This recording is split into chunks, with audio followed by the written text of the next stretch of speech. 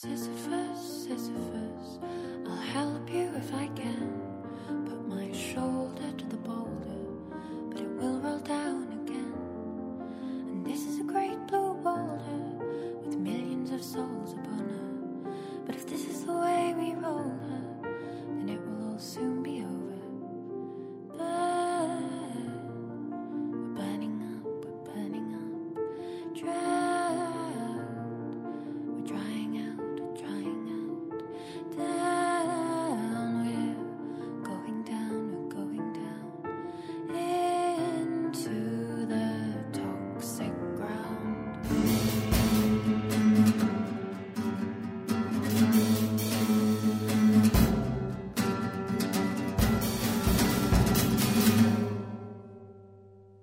Welcome to Yelling at a Concrete Podcast, guys. Thank you. Thank you. Yeah, very happy to be here. I'm terrible at introducing people, so I'm going to let you introduce yourselves. Well, we are Carabelle. We're sisters. We're a folk duo. I'm called Farron. I'm called Mel. Yeah, that's it. Pretty much. Pretty much it. As we said, you're down in Somerset. Are you originally from Somerset? Yeah, we are born and bred. Never left. No. No. No. Don't really want to. It's nice. It's we've got a really nice sort of arty local town called Frome. Mm-hmm. We do a lot of stuff there, and it's just a nice supportive place to be. But it's nice and rural as well, because we're very into taking long rambles and pretending to be in a Bronte book. Yeah. I kind of assumed that based on the band name. Yeah. Yes. That was yeah. I had to research it. I will admit, I'm not that into literature as many would be. Some would obviously automatically get it, but I had to look it up. It was like, this seems familiar. Yeah. No, I like seems that. familiar. How long have you? So you're musicians. Mm-hmm. I stumbled across you through Instagram, I think. Yeah. I'm fairly certain it's through Instagram. Someone followed you and then shared your work, and the dominoes fall, as it were. How long have you been making music for? We always pause on that question because it's hard to keep track. Also, like, what can you class as music? Because Mel, I remember when she was like, as soon as she could make noise, it was coming out musically. Like, before she was really talking, she was gurgling tunes in her cot. Like, one of my earliest memories of Merle is just her lying in her cot doing Twinkle Twinkle Little Star without words, just baby noises. Yeah, and a rough melody. Yeah.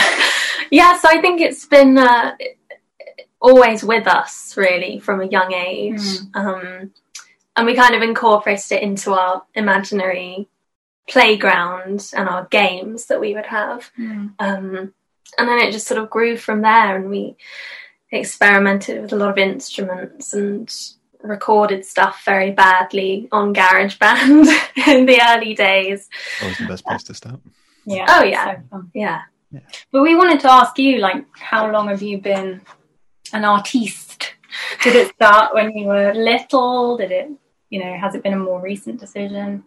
I mean, so mine's been permanent since I was very young, but it's drifted through growing up. Essentially, I started off drawing as a child, and that's all I wanted to do. I wanted to draw. I wanted to be a cartoonist, and that's basically everything I wanted to do. And then around the age of 13, I realized that nobody would pay me to do that. So I went very media for a while, and explored kind of photography and film, but from kind of like a financial point of view, and abandoned my artistic sensibilities. And then I kind of just like gradually got dragged back into it, because you can never really escape it, I don't feel. You can try. Like, I've tried to kind of do other things, trained to be an English language teacher, sort of tried to do that, but you can't like escape. If you're an artist, you're kind of stuck there, aren't you? Unfortunately. I feel like you have to be. I vividly remember, I think my GCSE art teacher had told me about people who'd exhibited the same kind of traits as I had, and said that they'd gone on to be like accountants and stuff like that, and that they hated their jobs. Yeah. And they hated all of that because they'd just given up any creative endeavor within their life. Mm. and that kind of made me sad. I was like, Yeah, I never want to drop my creative side. Yeah. No.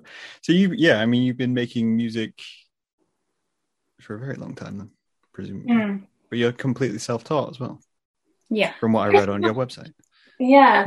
I mean, I think you had a few piano lessons. When I was little. Yeah, and I had a few violin lessons. But yeah, apart from that, it's just been experimenting and sort of messing around until we find something that works, really. And we only really started thinking of it as a profession quite recently, 2 or 3 years ago. And that's a whole minefield, isn't it? Like working out how to get your stuff out there and get people interested in it. And yeah, it's been a learning curve. That's what we've mainly kind of focused on during lockdown, because it gave us the time to go into that side of creativity, the business side. Yes. Yeah. Dreaded business. I know.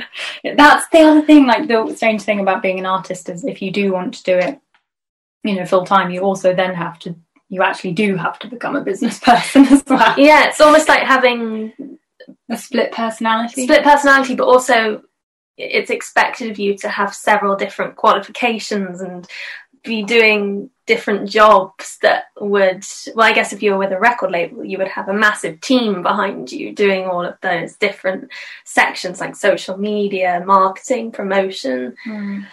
So yeah, it was a bit overwhelming at first, but it was fun. Yeah, it was kind of fun. Yeah, fun in kind of like a shell shocky kind of way. Yeah, exactly. Yeah, exactly. You come out the other side and you're like, well, no, it was fun, right? But... yeah. It's just like I didn't realise at the time, but it was definitely fun for sure. Yeah. I mean, I guess I got a hard question for you then, because you mentioned literature. You mentioned your name is based off Bronte. And all those kinds of things. So why music? Why not writing? Why not books? Well, I mean, we both do quite a lot of sort of fiction writing anyway, and poetry, but it's always been more of a kind of hobby. I don't know why. It's just music is the thing. I think it's a really powerful form of storytelling. For me anyway, even more than just reading a book, because it's accompanied by this audio and this sound perception, and I think that helps communicate the stories and the tales and whatever you're trying to say in a much better way sometimes, or it's more immediate for me anyway. Yeah, so maybe that's it. Also, I think because we have quite a musical sort of family, and I guess where you get encouragement, you start to, you want to do that. Where people are like, oh yeah, it's great, let's do some more of this all together. It's more encouraging. Because writing is a very solitary affair, isn't it? Yeah, it's hard to write with somebody. Yeah, practically impossible. So I feel like that's a good art project there for somebody with like a typewriter where you can only control half of the typewriter or something like that. It would be incredibly hard, wouldn't it? There's a team building exercise somewhere in there. Yeah, for sure. Yeah. So you say you have a musical family. Yeah. So it's always been pushed, I guess. Yeah, sort of. We're just encouraged and sort of fostered, and there's always been a love of that around, so we felt like it was normal. Yeah, it was normal. Yeah. It's only when you sort of hit your mid-teens and you're at that moment where people are like, so what are you going to do with your life? And you're like, I can't do music because that's impossible. So I'll do this, I'll try this. But yeah, I mean, for a whole childhood, it seemed like the most natural thing in the world. I do agree as well, though. Like, I feel like there's certain ways of expressing yourself which do just come easier. Yeah. You know, I'm one who I dive through different mediums all the time. That's essentially what I do. I can't stick to one thing. And sometimes it's just a case of figuring out which platform to put a message in. Yeah. And that can take so long of just like, oh, I've drawn it, but it doesn't work. So I'll paint it, but that doesn't work. I don't know what I'm going to do with it now. So I mean, I had a listen prior, obviously, to reaching out, and I had another listen today because I do. I research, shockingly, despite me looking like I live on the street. I do have access to things. I found it incredibly difficult to describe your sound. Oh, well, that's good. That's nice. That is reassuring because a lot of people are obsessed with comparing us to people. Pigeonholing. Yeah.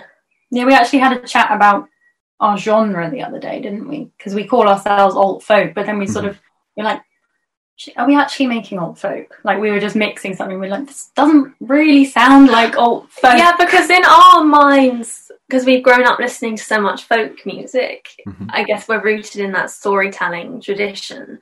But then subconsciously or whatever, without us realising, we kind of brought it into contemporary and weirdness. Mashed it up with loads of different flavours. I don't know why I'm going along a culinary metaphor, but whatever. So yes, tell us more about how you... Yeah, can you give us a genre, please? Yeah, tell us about our music. So much pressure. Because we don't know. We don't understand. So it reminded me of a few things, but nothing which I would put specifically in one genre, and that's what I liked about it. That's why when I stumbled across it, what I really got from it was it had the kind of like diegetic feeling that you get from cinema music, despite the fact that it's just a track. And it was just kind of that whole, there's a rhythm you get when you watch a film, and you get that atmospheric music of it kind of sits in the back of your head, and you don't know what it's doing to you because you're focused on the narrative. Yeah. And that's what I liked. It was when I listened to the tracks, it was like, well, yeah, I've got these lyrics and I'm focused on the lyrics because I'm trying to figure out what's going on, but everything else is just kind of rolling like a waterfall. It's just in the back of my head.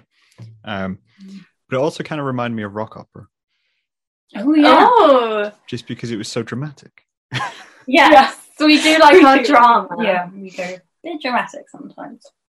I mean, there's nothing wrong with being dramatic on occasion. Yeah. Gotta be. I mean, so in terms of kind of content then, I mean, I've listened to your tracks and I will put some music tidbits in the podcast because, you know, you're musicians, so that's what we should do. Fantastic.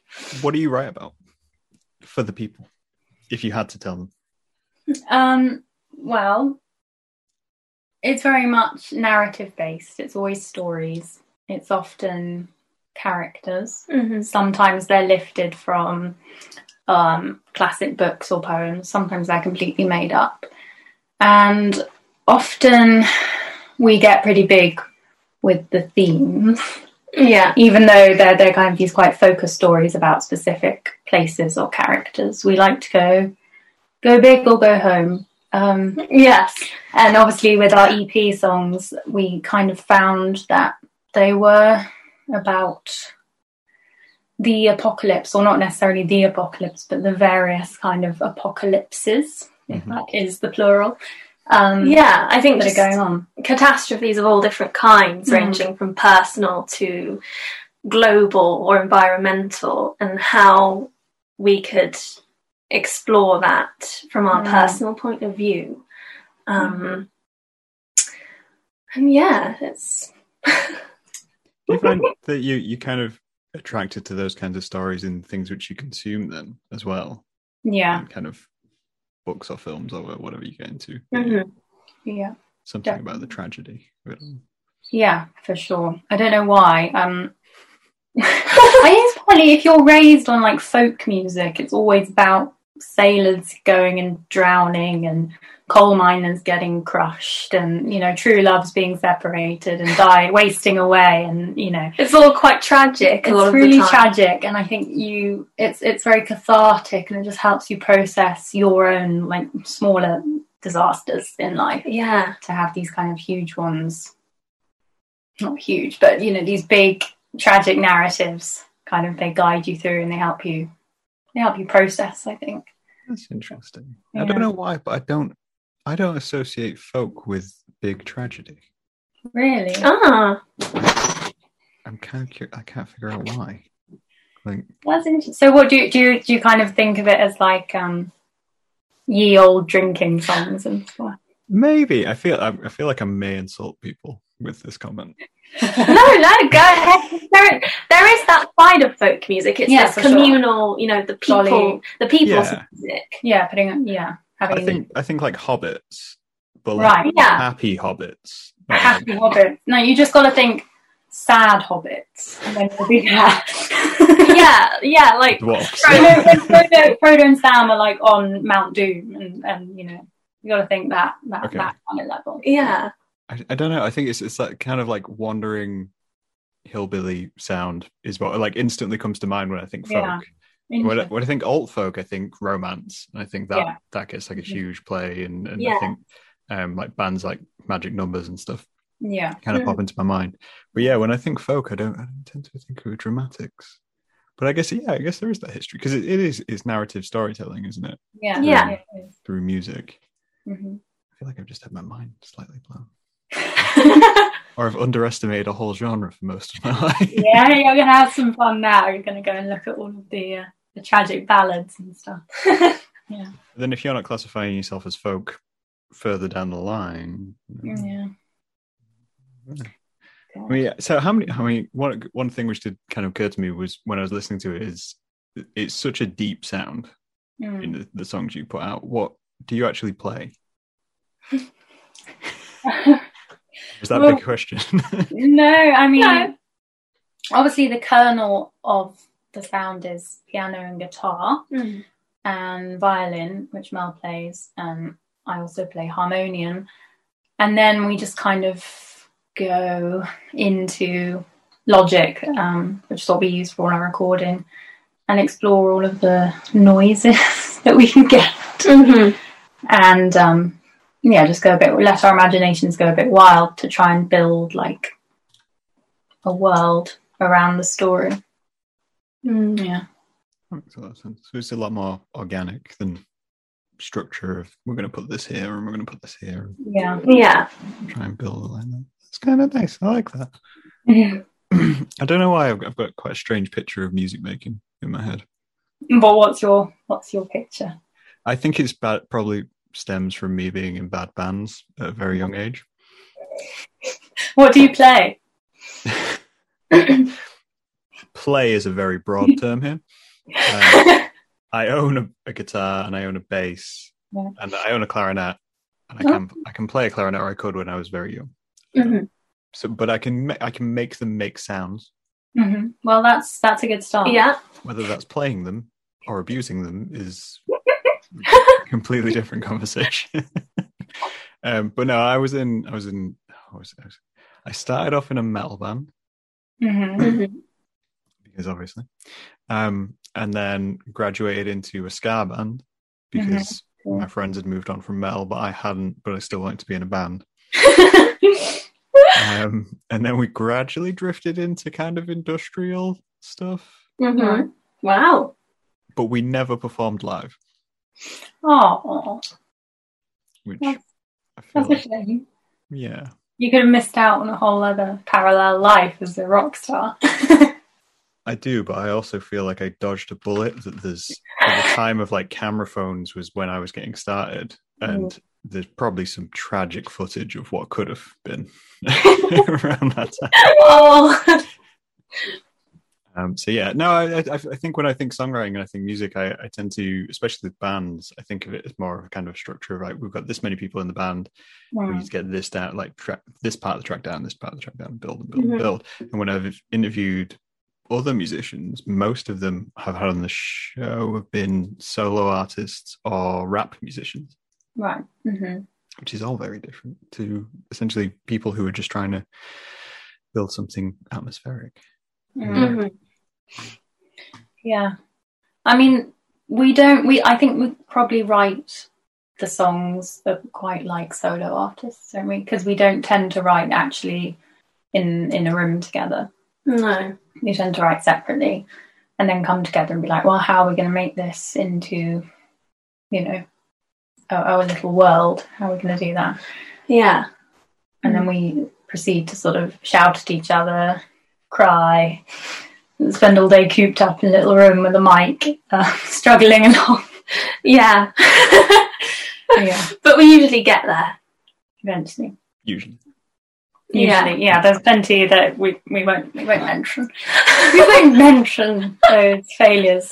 Yeah, but I suppose it's a bit like you with, you know, like the production side of music, choosing how you're going to make that world is probably a bit like you having some kind of thought or spark or germ of an idea, and then working out like which medium you're going to use to convey it. I like that term, germ of an idea. Yeah. Yeah. Creative ideas is an infection, sounds like. Well, it kind of is. It goes back to that idea of as an artist not being able to escape. You have been infected, and you know it's fatal. You will die of this. Wow. So how long have you guys got left before it takes you? Just like... Oh God. Yeah. That's. I mean, again, it's dramatic. It's exactly as said on the tin, sort of thing. I mean, I guess in that sense of like being artists and considering yourself an artist, I feel like there's a drama which goes with it by accepting that. Yeah. I don't know if you can have artists who are reserved completely, in a way. Yeah, I mean, it's hard because I think artists are often quite shy and socially inept. Yeah, certainly we are. But then we're not really here to be social and you know, good with communication in its conventional sense. If we were, then we wouldn't bother communicating through our art, would we? Yeah. If we could just say it simply. Yeah, and just like feel understood and understand other people in a normal manner, you wouldn't bother with the art, would you? I don't know. Would you? I don't think you would. Well, you might have like a nice hobby where you paint flowers or you play the odd hymn. I don't know. You're just describing like a whole generation of crafters and parents. Oh. Like I've been, I'm emotionally well adjusted. And what do? Well, I paint flowers. No, I mean, I love flowers, crafts as well. I do. I love. Yeah, she's known to been known to do knitting. I love knitting. I love knitting. I don't consider it an art form, but I love knitting. But yeah, I think there's a difference between craft and art, and it's key. And I think crafts people perhaps are more well adjusted. Possibly. Maybe I might be making a hideous generalisation, but I think it's possible. I think a whole folk community of wicker makers and bead artists, just like no making friends. No, I agree. I think that, I think art is a reaction in a way. It's us trying to communicate in the best way we can when we've had whatever we had in our younger lives, where we've just decided at some point, no, I don't really like communicating that part of myself. I'll find a different way of doing that. Yeah, for sure. And then spending the next 30 years trying to explain your own artwork because, it kind of backfires. I didn't think this was going to happen. I think I recorded a podcast recently which was discussing the whole idea of artists create artwork to put something between themselves and other people. So you don't necessarily think of it as expunging something to explain it. You're just expunging it, and then it's easier to explain once you have the finished piece, because you can go, this is my piece, you don't have to pay attention to me, this is just the piece I made. Yeah, that makes sense. Yeah, I like that. Yeah, for sure. But I'm getting back to the point, if we had a point. Did we? I don't tend to have a point. But no, we kind of talked on topics and ideas. Obviously, you guys pick topic because you're the guests, and you make music which is based on tragedy and story and romance and all these kinds of things. And I guess the question is a larger question of why we react to those things with art. rather, especially when it's something which isn't necessarily personal or something which is easy to explain or that kind of thing. Why would you go out of your way to make reactionary art, as it were? I don't know why I did a hand wave there. That's a big question. That is. Well, I guess speak of your latest EP. What's the main theme to your latest EP? I think you already mentioned. Well, the main theme would be environmental breakdown, right? Yeah, I would say so. But then also the personal reaction to environmental breakdown and how that can be a breakdown within yourself as an individual. You feel powerless. Powerless in the face of this massive monster of nature. But also the massive monster of mankind as this whole, and how we're getting a bit lost. We're not really answering the question. No, we're going off piece. Going off on a different thing. That's why we do an hour. It's really hard. I mean, it's kind of, you get moments where you're like, why am I bothering to make art about this when I could be doing something actually useful? But I suppose each person can only kind of do what they can do. But it's also what you define as useful.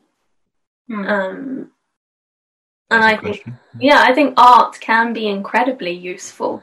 Yeah, absolutely, because I think,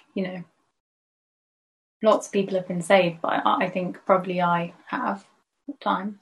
Yeah. Not by making art, but just by actually consuming other people's. Yeah. So maybe it's not all pointless and in vain. Hopefully.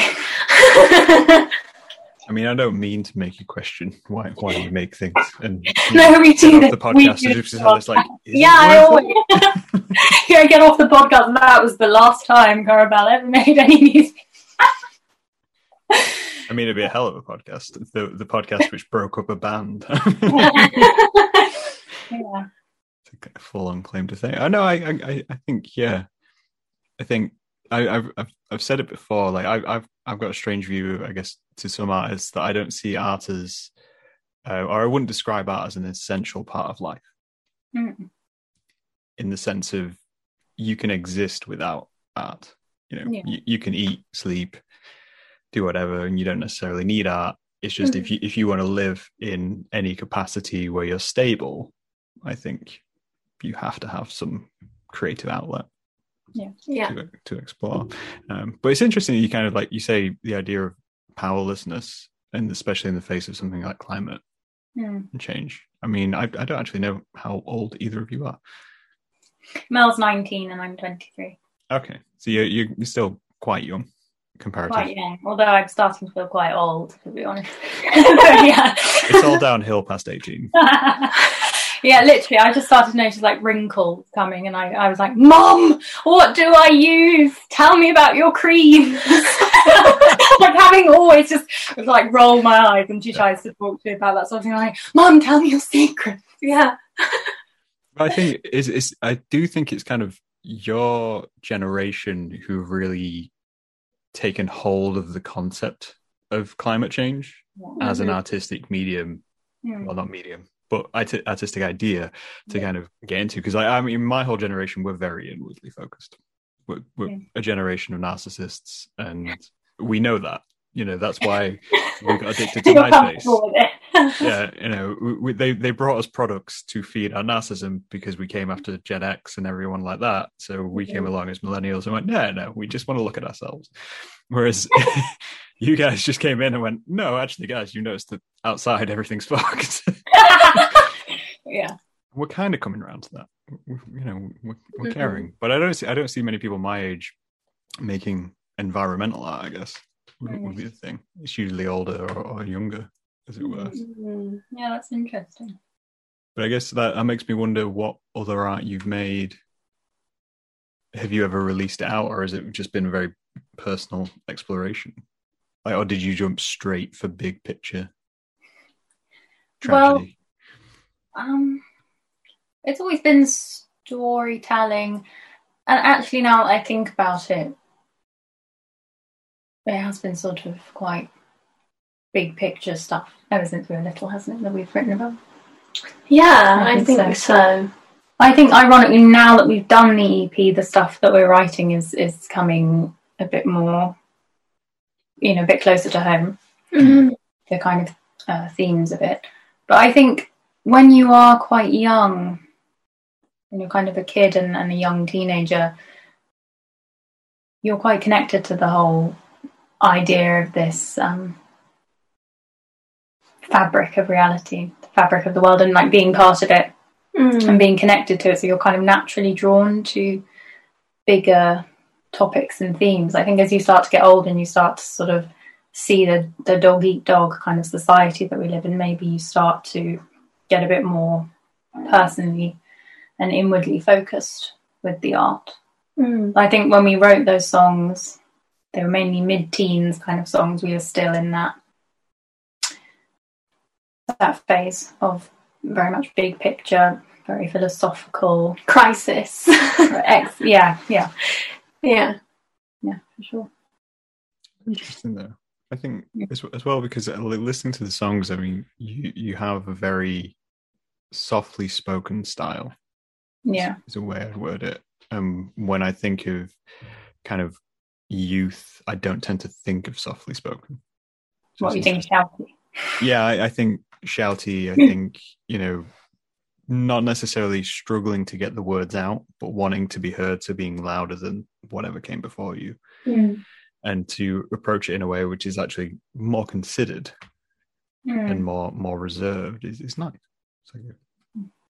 It's a good balance to strike. And then you throw in sounds which do all the shouting for you, I guess.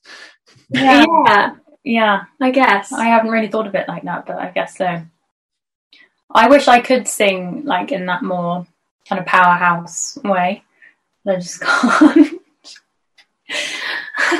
Well, I think it's what is powerhouse singing for you is not going to be what it is for someone else. You've got to work within the limitations of your own voice. Yeah, but I would like to be able to sing in a kind of like Eastern European, really strong, powerful, beautiful kind of way, like a Bulgarian folk singer or something, because I love all of that, and it feels really ancient and like it just comes straight up out of the earth and through them, and I love that.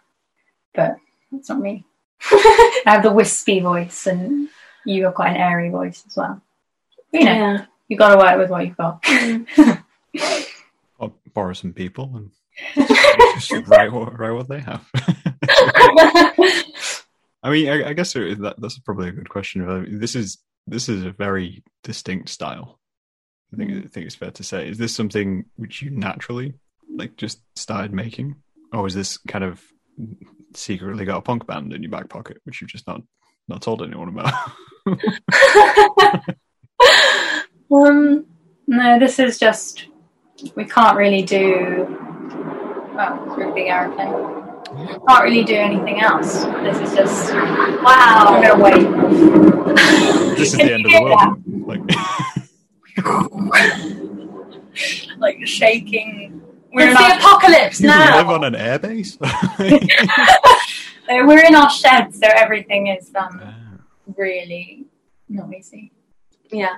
When it rains in here, it's terrible. It's catastrophic. Anyway, but yes, our sound. I think honestly, it was from listening to an amalgamation of other artists who weren't just folk. Like we're massive fans of Tori Amos and PJ Harvey, and I think they have this really strong kind of it's elements of grunge, but also very feminine singing. Yeah, and, that's true. It's like quite sort of soft singing, but then the words and the songs and the message are really hard hitting. Yeah. There's a balance between something which is, I mean, for lack of a better term, aesthetically good. Yeah. Listen to aesthetically doesn't work for sound, does it? Well, I know what you're driving at. Yeah, I don't know what the equivalent is. sonically pleasing. Sonically pleasing. I mean, I like it. We're coining new terms every. I love it. The title of this podcast is now "Sonically Pleasing." Yeah. I guess what I get is that if I compared it to a visual medium, I'd compare it to romantic paintings and of poverty or something like that. Something where they've taken it and said, "This is something awful. I want to show the world," but it's done in such a style which you look at it, it's still very nice to look at. That's interesting. Yeah. I mean, I guess do you think of them as kind of, I guess, more traditional in that sense, or do you see this as breaking new ground? No, if that's not a hard question. No, I think I have this constant anxiety that everything of making has already been made in a way, and that's always a battle for me. Like, is there any point in putting things out because it's surely already been done and all of that stuff? So no, I don't think it's particularly pioneering our music. No. Yeah, I try not to think about any of that too much, because I think I think if you overanalyze what you're doing, I mean, maybe you find this too, you sort of clam up and you just can't do it. Do you get that? Kind of. Mine's more kind of like a faucet which I left running, and then every so often I realise that I need some of it, but otherwise I'm just drowning. So it varies, but no, I completely understand what you mean. Yeah, it's one of those. I think I've had the conversation with many an artist who, if you start to look at it too closely, you forget why you were doing it in the first place. Yeah, and it is that view of everything has been done. It's every conversation has ever been had, and there's no real way of avoiding that. So you kind of have to just get into that thought process of, why am I still doing this? Is it because, as we were saying, art's a reaction to things? It's us trying to deal with the world around us. Yeah. So, do you find it helps deal with the world around you? Or are you still impending doom? Well, the planes fly over. And I mean, I think it helps. It does help you personally to get on with normal life without having a nervous breakdown. But whether it helps prevent anything horrific from happening, I don't think that's the case, really, is it? No. But what can you do? That could be the other title for the podcast. Well, what can you do? What can you do? Well done, but what can you do? Yeah. Oh, yeah, no, I think it's as I was saying earlier, kind of the comparison I made to it was that whole idea of kind of cinema soundtrack, and that idea of when we witness these films with strong narrative stories and messages, as it were, that they suit that grandeur of being involved in that. But when you watch films, you watch them to maybe feel a little bit more comfort. Yeah. You especially, I mean, I'm curious if you guys are into kind of dystopia or what you do watch.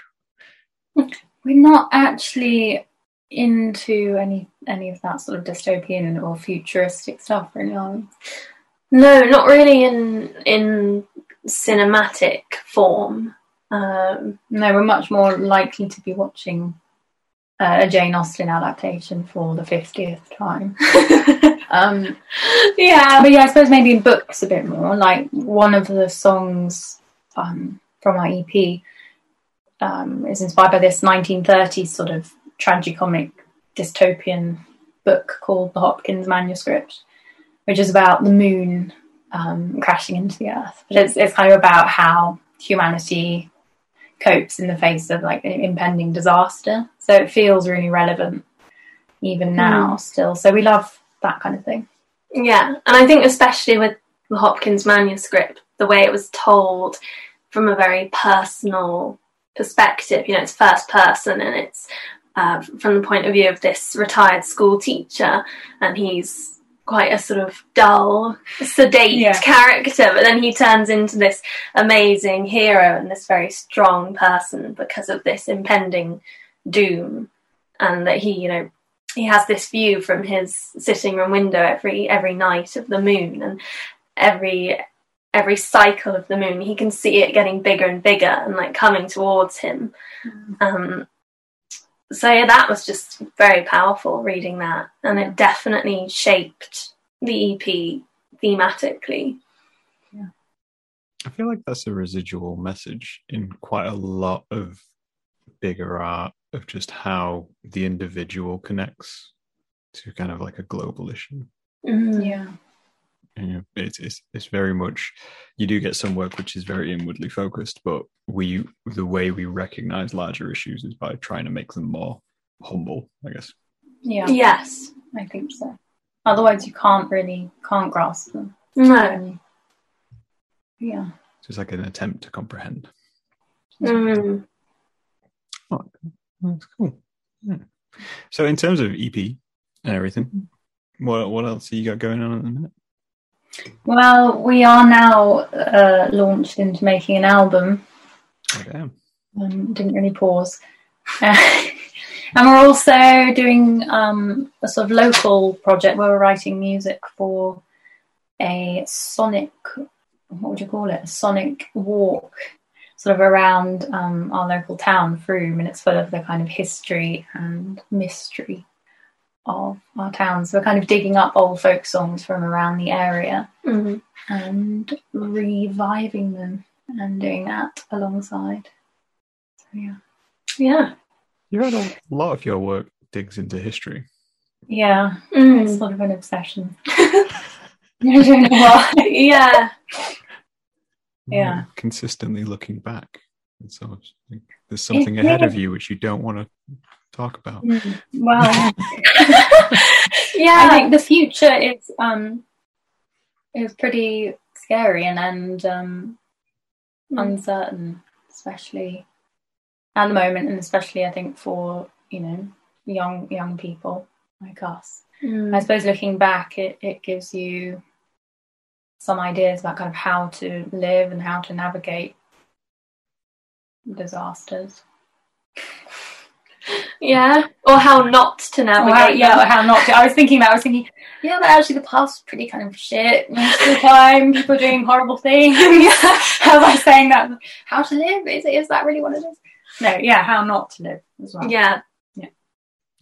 It always concerns me when you meet people who yearn for a specific time period. Yeah, it's very weird. Yeah, or they try to live it in. They're like, yeah, no, I'm living like I'm in the 1940s. I'm like, yeah, especially why? I don't want to point fingers specifically, but women who like doing all the 1950s dresses and stuff, and I find that quite disturbing because it wasn't really a great time.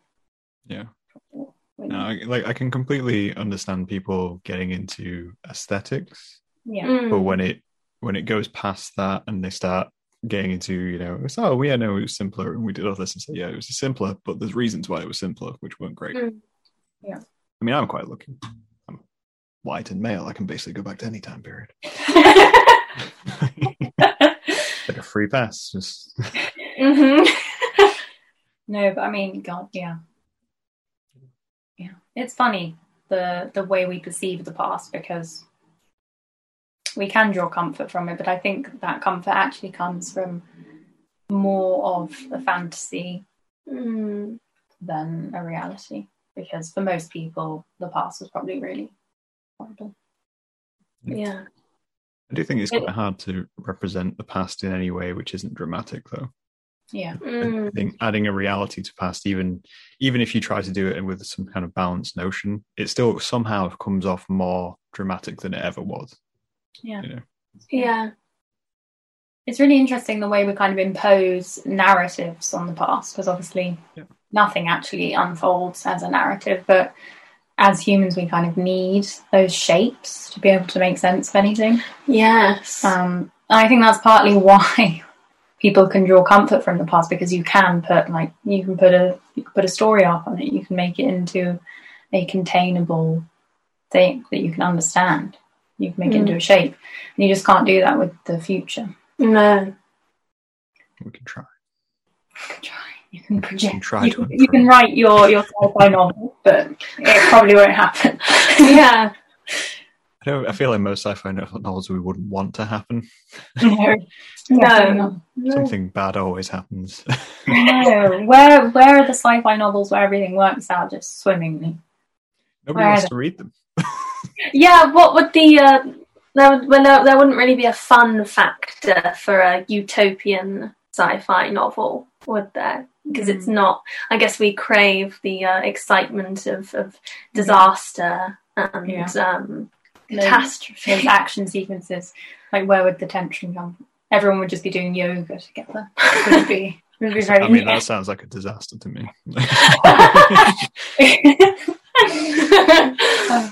Yeah. Barely touch. I mean, I guess that raises a good question, kind of, to for you guys. Is obviously your work has this strong narrative structure. It has an input from tragedy and everything around that. Do you think you could make work which wasn't based in that, which was based purely in joy and all the things which are not? I have asked myself this question. Me too. Have we written any happy songs? No, because that's I was just thinking, I was like, oh yeah, there was that one, and I was like, oh no, there was that line. It wasn't happy. Yeah, I just feel like that's besides the point for my personal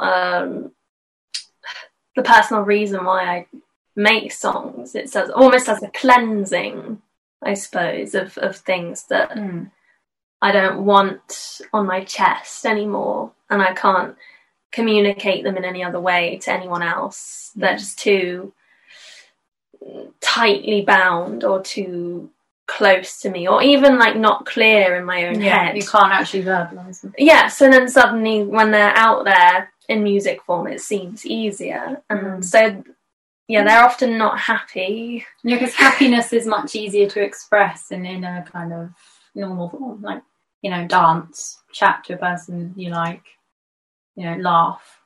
Whereas if you're really like gnarled up inside on some dreadful existential issue, you're gonna have to put it into some art. Yeah, that's incredibly interesting. That you not, I mean, just the general idea that you think happiness is easier to express. Do you not agree? I don't know. I don't. I mean, I'm very broken as it is, but I think I find it much easier to express things which upset me than things which make me happy, because I keep things which make me happy very internal.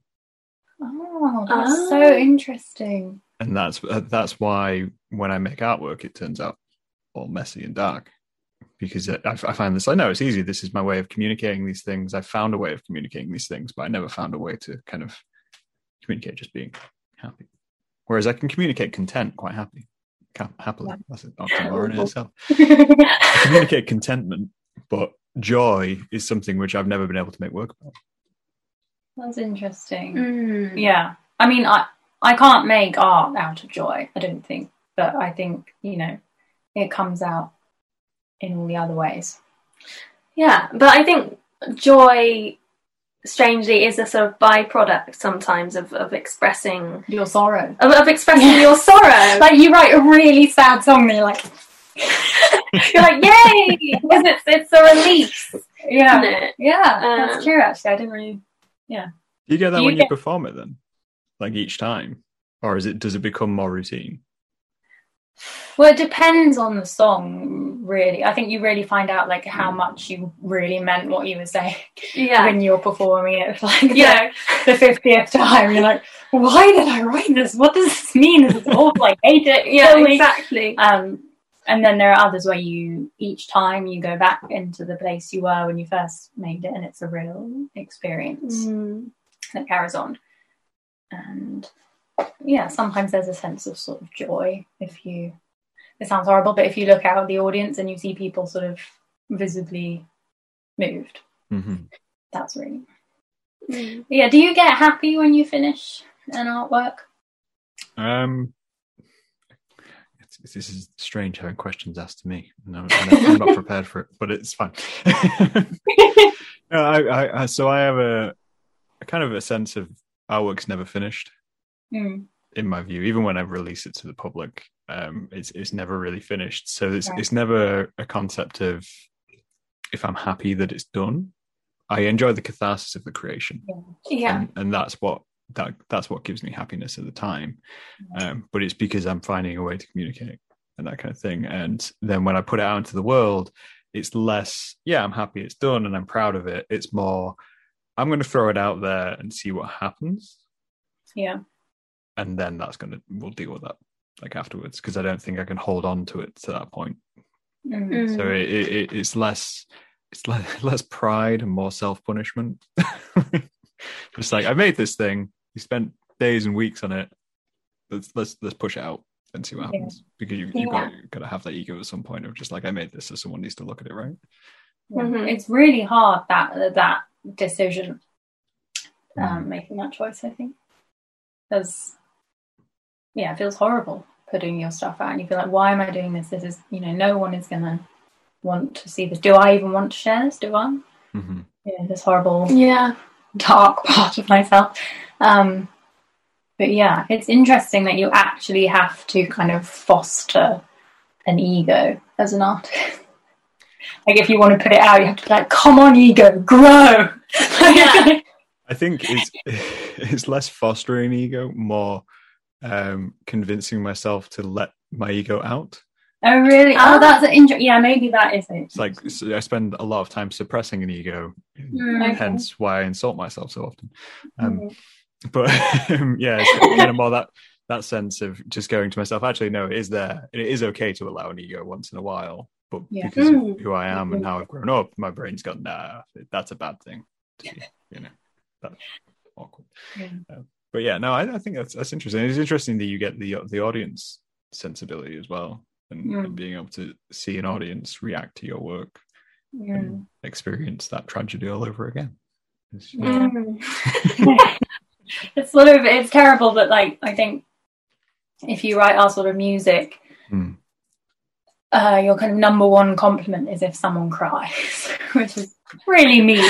But if ever we get a report of someone crying, I'm like, it's satisfying, but at the same time you feel slightly bad for them, but then you shouldn't, because I guess they were obviously moved and it helped them. Maybe in the same way that when you wrote it, you got that catharsis and then you got the joy. Like, I love being moved to tears by a piece of music. I love it. And I have these like specific pieces that I know will always move me to tears, and I don't listen to them too much. I only listen to them when I feel like I'm going to implode or explode or otherwise just deteriorate if I don't have some sort of proper processing things. And I go lie down, put headphones on and just weep, it's really good for you, I think. It's a strange relationship artists have to have with an audience in a way. I think that's something which I always have to remind myself and others from. I feel like if you are being an artist or you want to be an artist, if you don't have an audience, you're not an artist. Because if you only keep it for yourself, there's no reaction to it. It's literally just you processing whatever you're doing. You're expressing, but you're not committing to what art should be, in a way. Does that make sense? Maybe. You've got to have that back and forth in one way or another. And you're essentially, like you say, with making someone essentially cry from whatever you made, you're giving them that gift of being able to unlock something and go, you didn't feel this before, and now you feel this. So this is a way for you to feel it, and that becomes for them, like yourself, a song which they can pour and then work through whatever they were working through. That's nice. I like that. I like a little thing. But I've not quite gotten used to an audience yet. But it's a weird one, especially during COVID. It's been very weird because you haven't been able to see or be in the actual same physical space. So that's been different.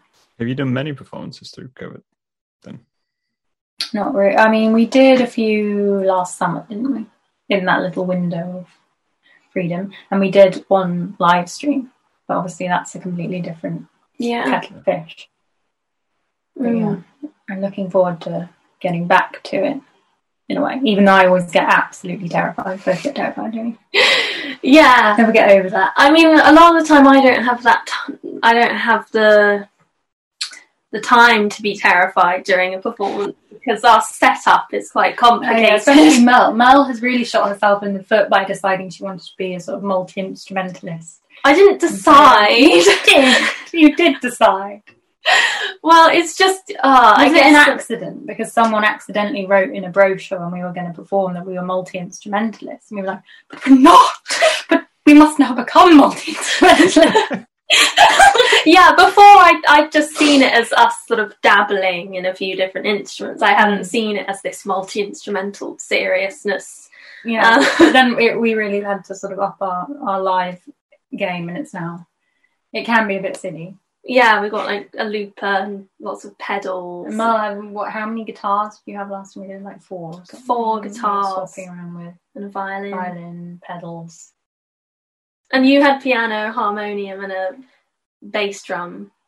Oh yeah. That you were operating with your foot. Sometimes I try a bit of penny whistle, which is usually disastrous. But never mind. You can but try. I mean, it sounds multi-instrumentalist to me. Oh, that's good to know. Yeah, that's interesting that you kind of, I mean, yeah, I guess the anxiety of performing and all that kind of thing never really goes away, especially when it's something which is quite personal to put out there. But I guess, yeah, you just have to throw yourself out. Yeah. It's strange because every time you do a show, you're sort of like, why am I doing this? Why am I doing this? I hate this. I want to go home. I never want to see anyone. I don't want to go. Why did I open the front door? I just want to go home. But then afterwards you feel great. Yeah. It's that horrible. Do you get that on stage then, or is it just the before? It's just walking from wherever you are backstage onto the stage, getting to your instrument. Then you're okay. I mean, unless on rare occurrences where like something goes wrong, the performance is really shit, then for the whole time you'll be thinking, I need to go. I need to escape and disappear. Yeah. That's interesting. Oh yeah, I think from speaking to quite a few people who do poetry, and they say that there's like it's kind of like the quiet in the middle of a tornado, where you just like, walking into it's hell, but as soon as you're in the middle, you're fine. You can get over it, and then coming out of it's hell. Yeah. Yeah, I can't imagine someone who does spoken word performances, or also I think being a comedian must be the most terrifying thing in the world. Well, there's a lot of pressure to make people laugh. That's a responsibility, I think. Yeah, because I mean, with music, once you're in a song, it's kind of fine. Like you're not really there anymore. It's just the song. It's just the story. But I guess if you're a comedian, or sometimes if you're a poet, it's much more vulnerable. You don't have anything to hide behind. It's just you there doing your thing. I think that's terrifying.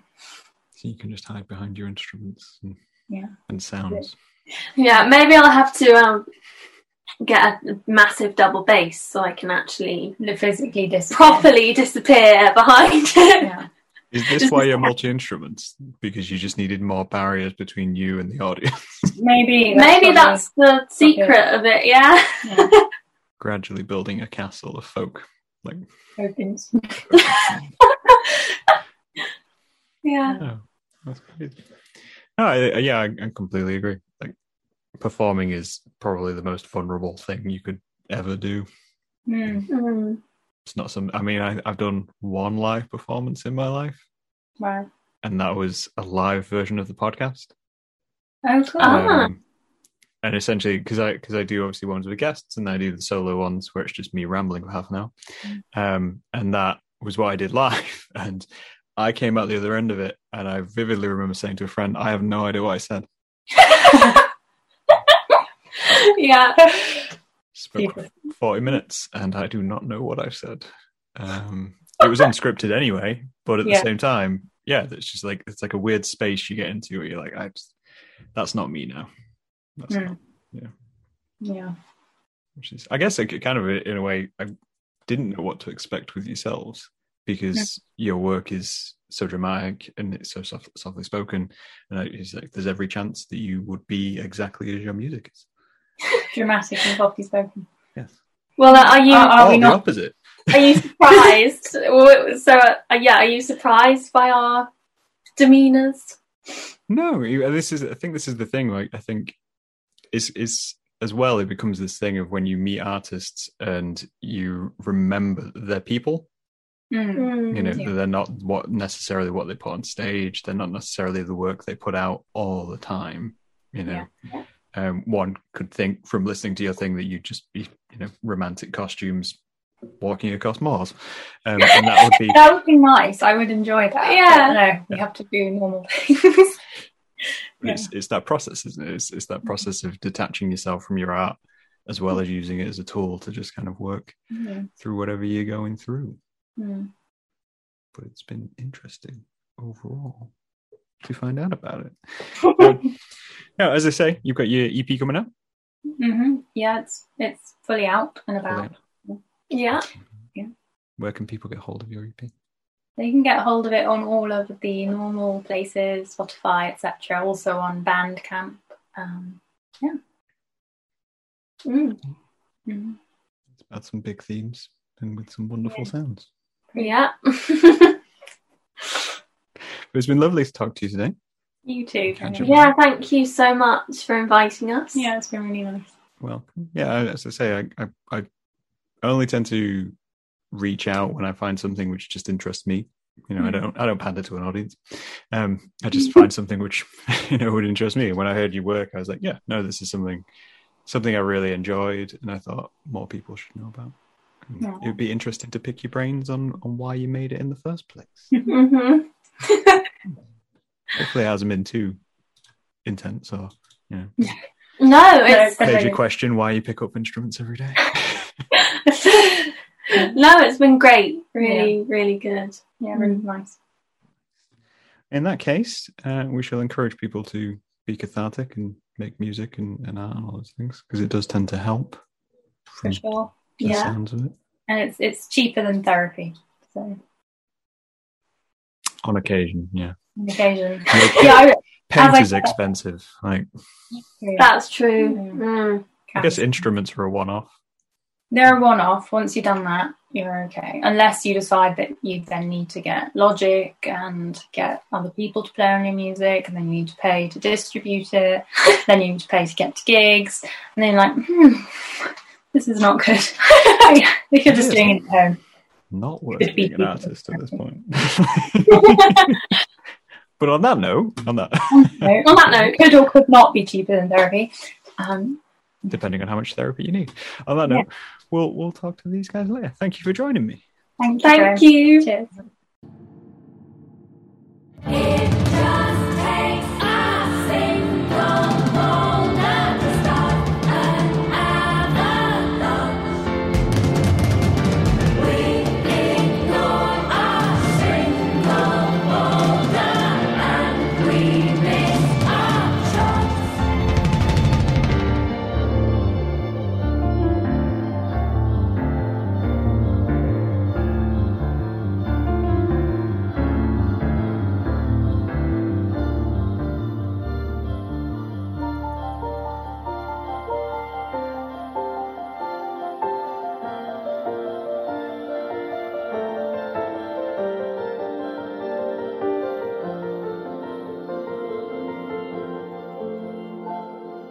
Sisyphus, I'll help you if I can. Put my shoulder to the boulder, but it will roll down again.